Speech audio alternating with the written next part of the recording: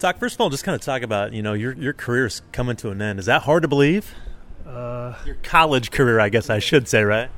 It's hard to believe. It's kind of like I don't want to think about it in some ways, but a lot of unfinished business. So something that's in the back of my mind that's going to give me an extra pep in my step to go harder for this tournament coming up. I was going to say, does it motivate you a little bit that you want to go out the right way? Yeah, for sure. I think everyone who's played college can remember their last games and the way they went out and things like that. So I think making a memory is the best way to end a career. Talk about really this season for you and coming back from the injury last year and having to miss that. And, again, there was no guarantee that you were going to come back for this year. And to do what you've done and to go through all this and to put you guys in this situation, I'm guessing this season has meant a lot to you.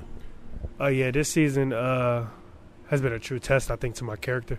It's been a lot of sacrifices made and stuff like that people don't see or will never even know about. But long as winning is the final outcome, I'm fine and I'm blessed at the end of the day. Last year, if you would have made it through healthy, would you have come back this year?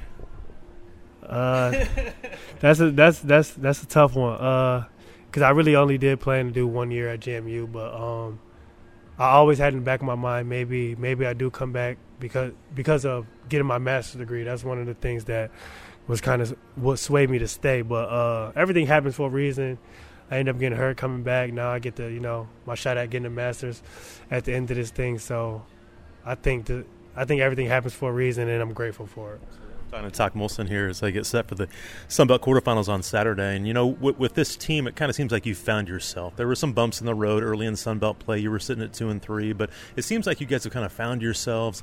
Seems like maybe you're trusting each other more, things like that. Do you sense that? Have you sensed that the last 13 games or so?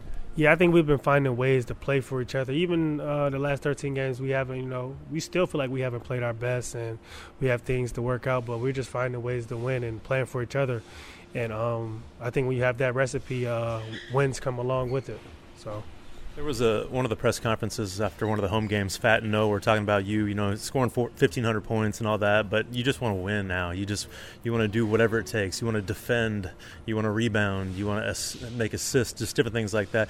Did your mindset kind of change this year? That man, I just want to win.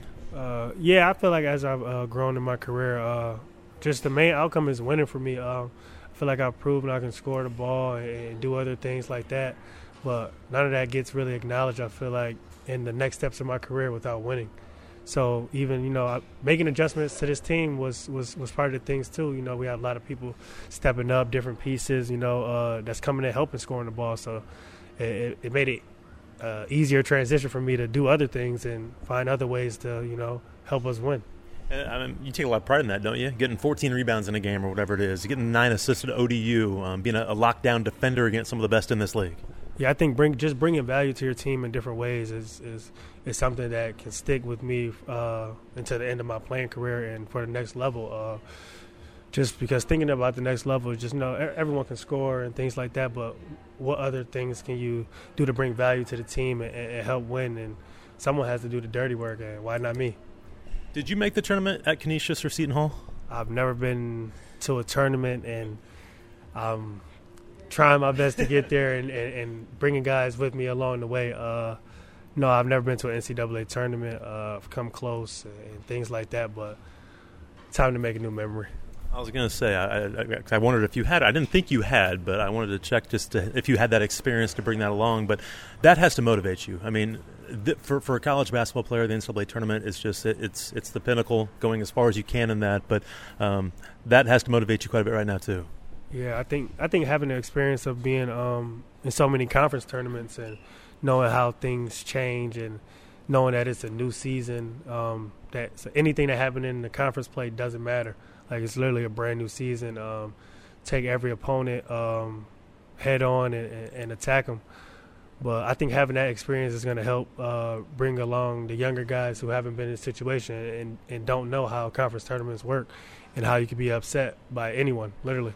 Say this is this weekend. I mean, this week is so much fun. These tournaments are just, you never know what's going to happen. That's kind of the beauty of college basketball. But do you feel like this team has kind of found itself as far as not getting too high, not getting too low because of guys like you and Votto and some of the veterans?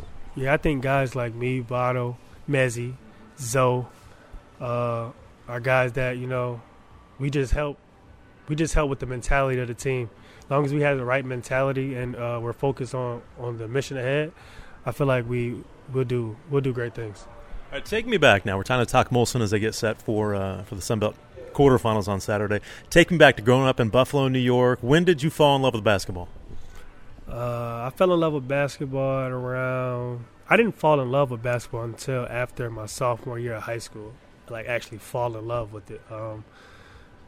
I fell in love with it once. I was told by a coach, I won't say any names, that I would ever be a Division I athlete for basketball.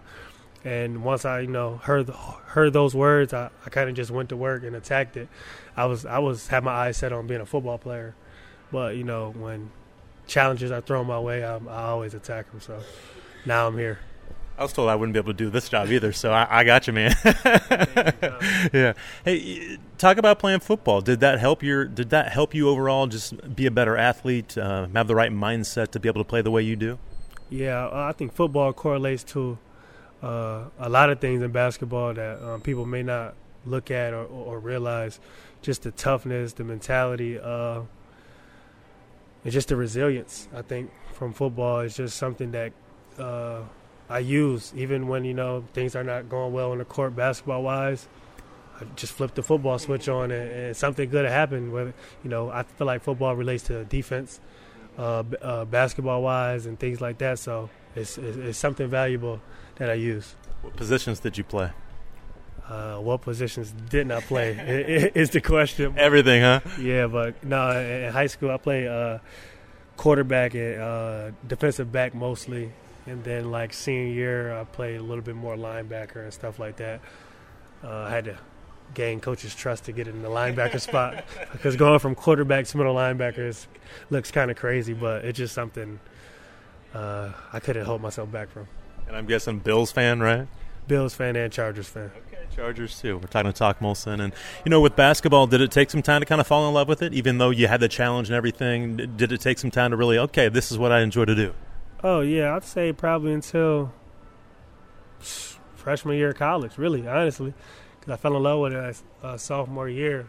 A lot of bumps in the road, a lot of phone calls, the family members just, voicing my frustration on how things aren't going my way and stuff like that. But through the midst of it, I never stopped working, and I turned out all right, I think.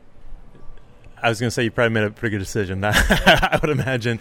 And take me back to getting recruited, going to Canisius right away, being a Golden Griffin. How was that there? Playing back at home is always great. That factor in the decision of committing there, just not wanting to.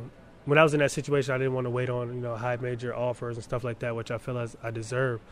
So I said, why not go back home and play in front of family, friends, and things like that, which gives me a little bit extra motivation. So I think it turned out well for me there to start my career. You've mentioned family a couple times. Family is really important to you, isn't it? Yeah, no, it's very important. It's something I got tattooed on me as well. Everyone who knows me knows family is a big key for me. I feel like it enhances my life personally. I can't speak for anyone else, but yeah, it's just something I stand by, and just people I'll do whatever for, because I know they'll do the same for me. Say they've been your rock throughout all this, haven't they? Oh yeah, but they've been more than that. They've kept me above water so many times when I've doubted myself and stuff like that. They keep me in check if I'm too high, and they get on me when I'm too low. So I appreciate everyone in my family, from the little ones to the grown-ups. And they're your biggest fan too, right? Oh yeah, biggest fans, biggest critics. I love them. It's nothing I can't do without them by me. How about the decision to go from from Canisius to Seton Hall? Talk about that decision and why that happened.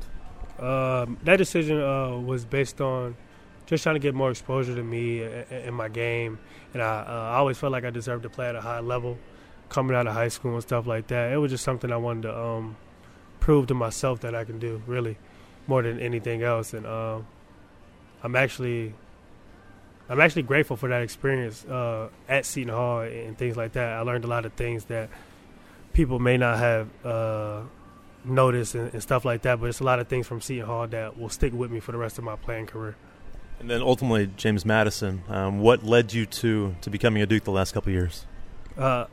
Coming after the Seton Hall year, I was looking to transfer. I kind of miss mid-major basketball. To me, it's more competitive. You're in a one-bid league, you're trying to make it and stuff like that. Compared to high major, a lot of teams get in and stuff like that, which is another conversation for another day. But yeah, just being in that competitive spirit. It's only one team is going, maybe two if you get lucky. But things like that, I was just anxious to get back to that. And then, Coach Andrew Wilson, who's coach at VMI, exposed me to this place because I never really knew this place for anything other than football growing up and stuff like that. And then I seen the facilities, and I got word from a couple people that graduated about the community. Coach Larry Blunt was my coach at Canisius, which he graduated from James Madison, played football there. So just finding out some things from peers and things like that led me to the decision of coming to James Madison. It's worked out pretty well too, hasn't it? Yeah, no, I'm definitely grateful. I picked James Madison, a great community, a great family, coaches, and relationships I'll have for a lifetime.